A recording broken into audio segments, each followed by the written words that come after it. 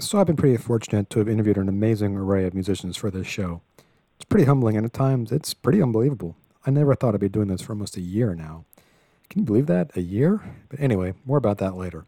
Because this isn't about me, it's about the music. Each artist I featured on this show is at a different point in their career, but they're all facing the same uncertainties as the pandemic continues to rage. I know some states have opened up and are even allowing indoor concerts at limited capacity, but no band or musician can legitimately go on tour and start making back the money they've lost the last year and change. And while this inability to tour and sell merchandise is absolutely devastating to the musicians, one voice we haven't featured yet on this show is that of the independent venue owners, the ones who own the places that haven't been open for more than a year. We all know the pandemic has run roughshod on so many people and industries, but few have taken it on the chin quite like the entertainment industry, and particularly the independent venue owners. So many of these clubs have closed over the country the past year. I couldn't possibly list them all here. And those that are still around are literally hanging by a thread. And I know things are looking better with the vaccines rolling out, but we're still months away at least before we can feel safe packing ourselves into these clubs again. We get a taste of what these venues are going through in this episode of Four Songs. I am honored to welcome Sandra the Pie Lady, who owns a small live venue in Washington called, you guessed it, The Pie Shop. The Pie Shop has been closed since last March, though thankfully she's been able to stay afloat because, as the name implies, the Pie Shop doubles as well a pie shop. Actually, the Pie Shop, lowercase letters, opened first about 10 years ago, and she and her husband have been turning out delicious sweet and savory pies ever since on 8th Street Northeast in Washington. They added a small concert room in 2018 to the venue, and things are rolling along until COVID hit last year. In this interview, Sandra talks about the struggles the Pie Shop has faced. And it's not just being closed down. It's the fees and other costs that come along with canceled gigs. And it's a general feeling of just a depression and morose and whatever else that comes from seeing your venue closed for so long. The lights are out. It's just depressing. So in this interview, Sandra gives us some insight into what she's been going through, and she also talks about how the music and arts community, locally and nationally, has banded together through the Save Our Stages Coalition.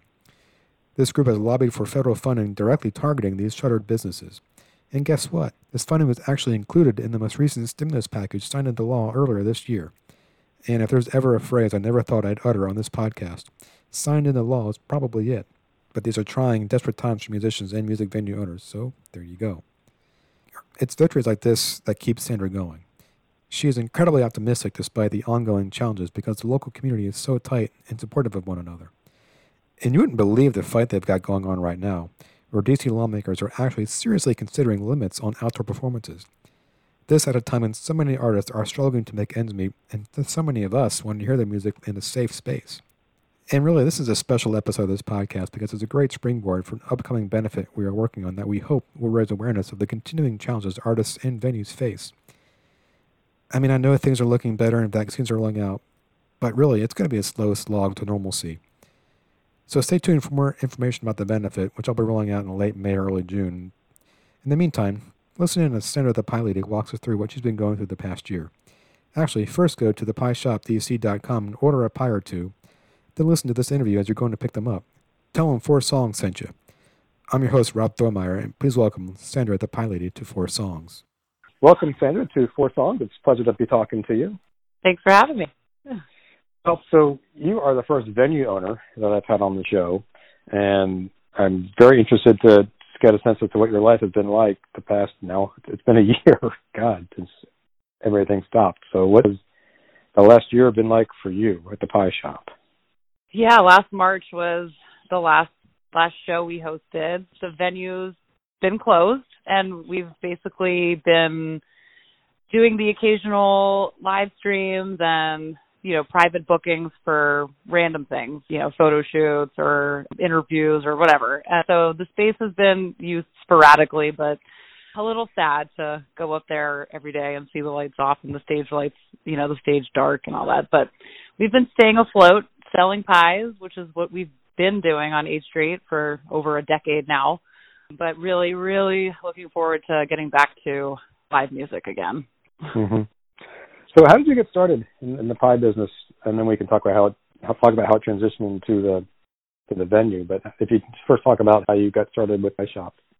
Yeah, so we first opened up back in 2010, and Stevie, my husband, and I basically moved into the building in '09 and moved in to the second floor where the venue is now. Basically squatted there for a couple of years because we couldn't afford rent on the building and on an apartment. So while we were kind of getting the actual pie shop up and running and ready to go, we were just living upstairs. And we always, my husband and I met through music when we were living in New York. And I'm originally from the D.C. area, so I grew up going to the old 930 Club and Nation and all that kind of stuff, even since I was, probably junior high, going to shows in DC clubs. So it was always a big part of how I grew up and who I am and how I met my husband and how we sort of, connected and all that stuff too. So, and he's a musician from Belfast. He was in the whole like punk rock scene in the 80s and he's a bass player. And so we just, always knew that we kind of wanted to incorporate the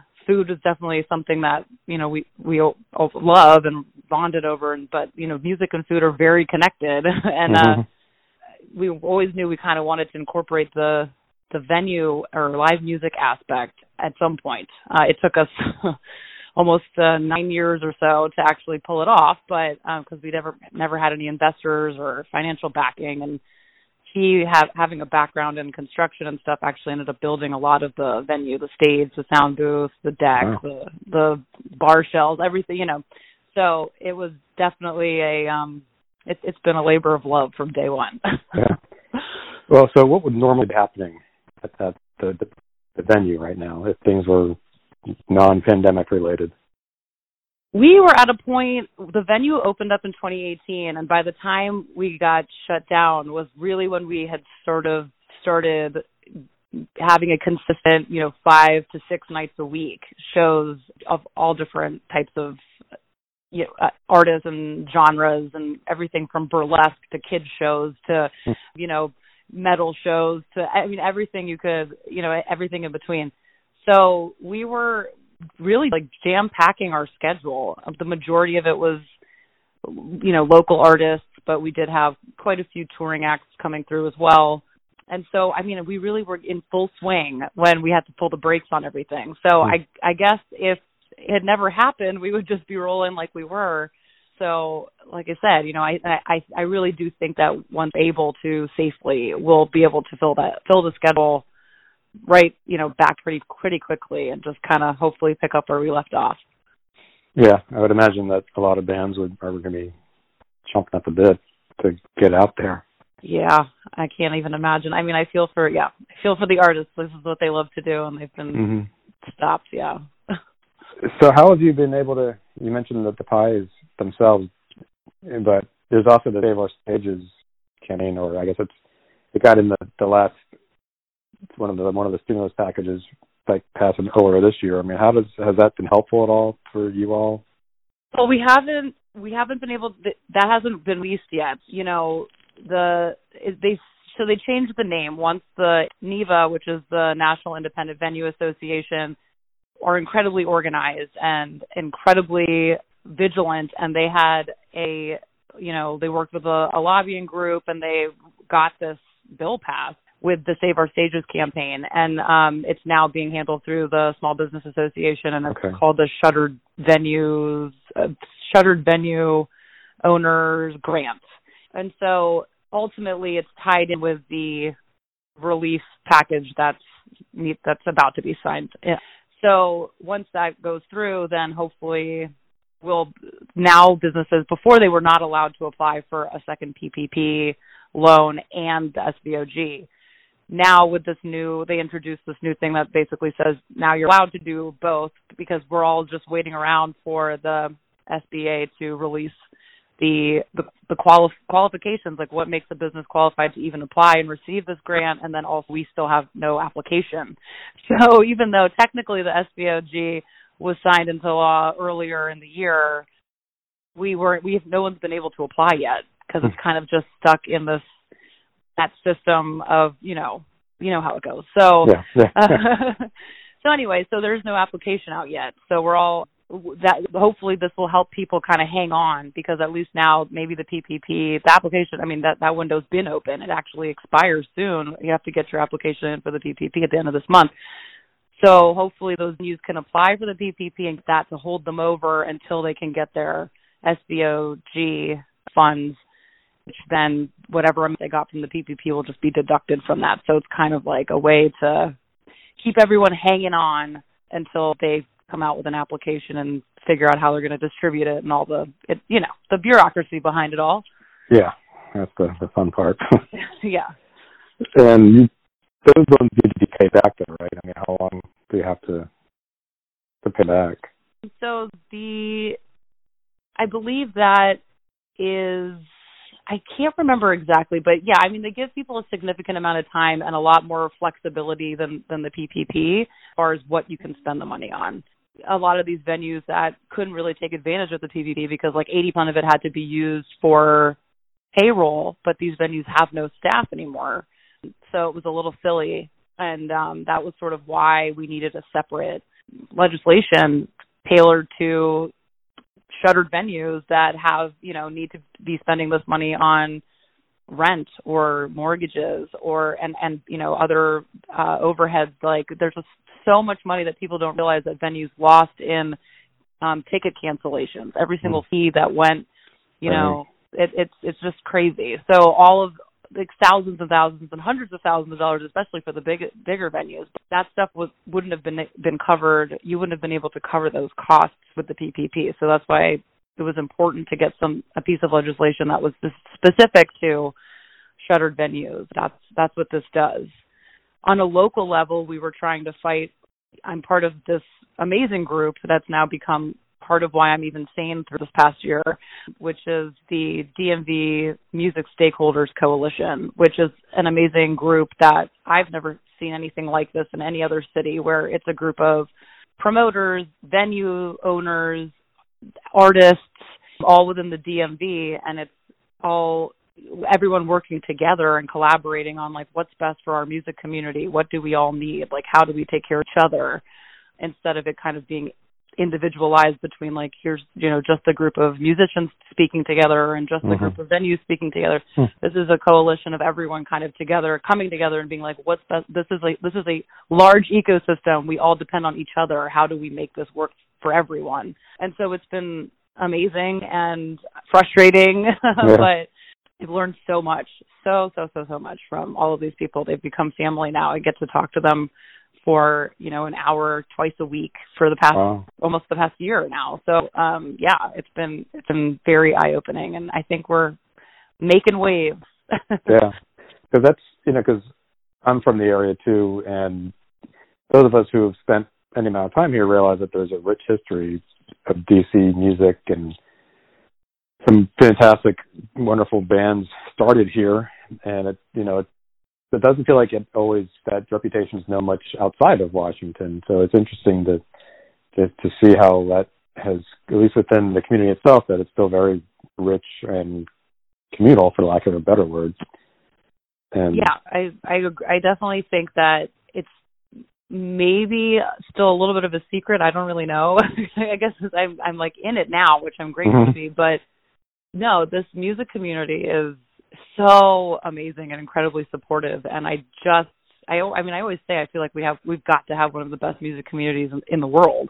Everyone is just above and beyond supportive of each other, and so I feel incredibly grateful to even be included in any of this, and I really take it seriously. Like I want to fight for, keeping everybody good, and there's been a lot of stuff that's been targeting artists, from a higher level, or things that are just kind of unfair that cut them out of certain assistance or whatever. And I think a lot of what we're also fighting for is there's always like there's kind of broken to two. There's like the funding asks and then there's the policy asks, right?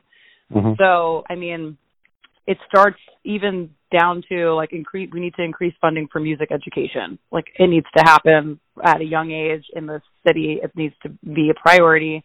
And like, as far as the summer goes, we need to figure out funding for like outdoor live performances, since it doesn't look like indoor performances is going to be happening, anytime soon safely. And we need to figure out, there's just things that where we can be supporting the artists that I feel like it's not always a priority, but we're trying to bring it to the right people's attention to like make sure those things are a priority. But there's things like they just reintroduced this amplified noise legislation, which is specifically targets street performers right now, of all things to be worried about. Yeah, as it gets warmer too. Right. And so there's another Don't Mute DC rally happening this weekend, the 14th and U, and this thing already has been shot down because the public was so against it twice now, and they're reintroducing it again when there are so many artists out there who haven't even received, a single penny in unemployment, or they were not eligible for certain, grants or funding because they didn't have the right paperwork, or they didn't, have whatever it was, and it was like they were cut out accidentally or whatnot.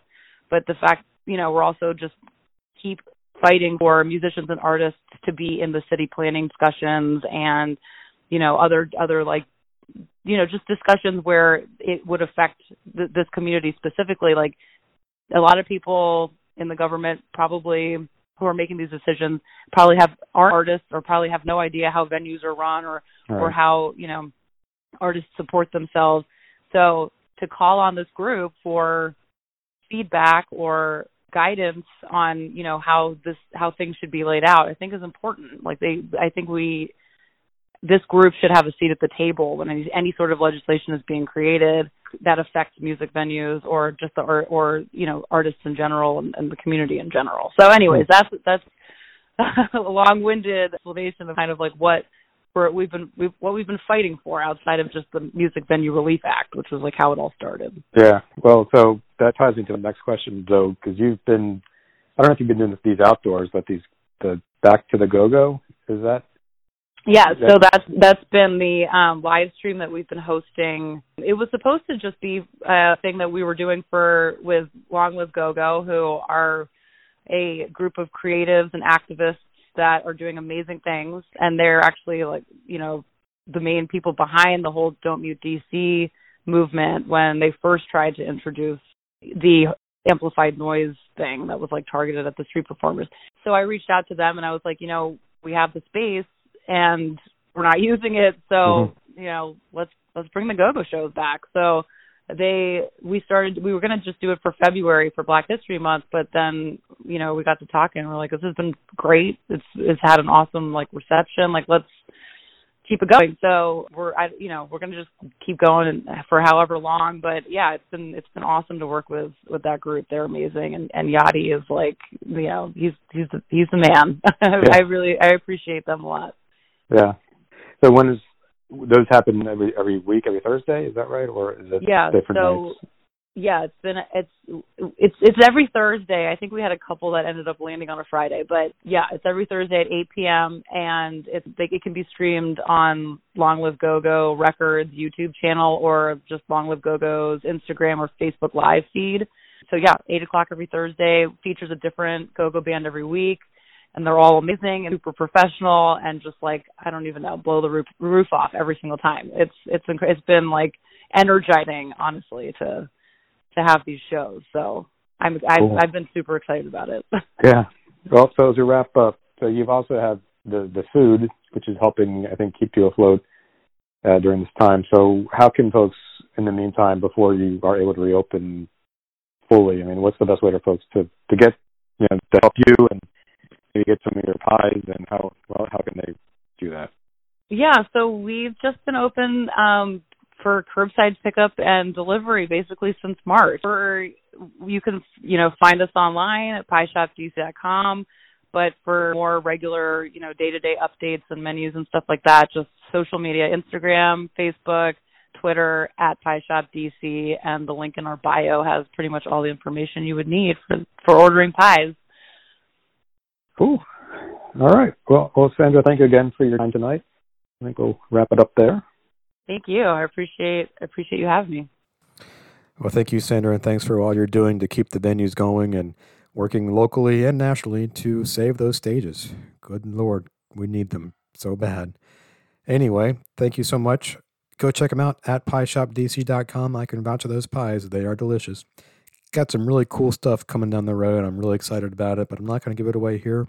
Might take a few weeks off, so this may have to hold you for a bit.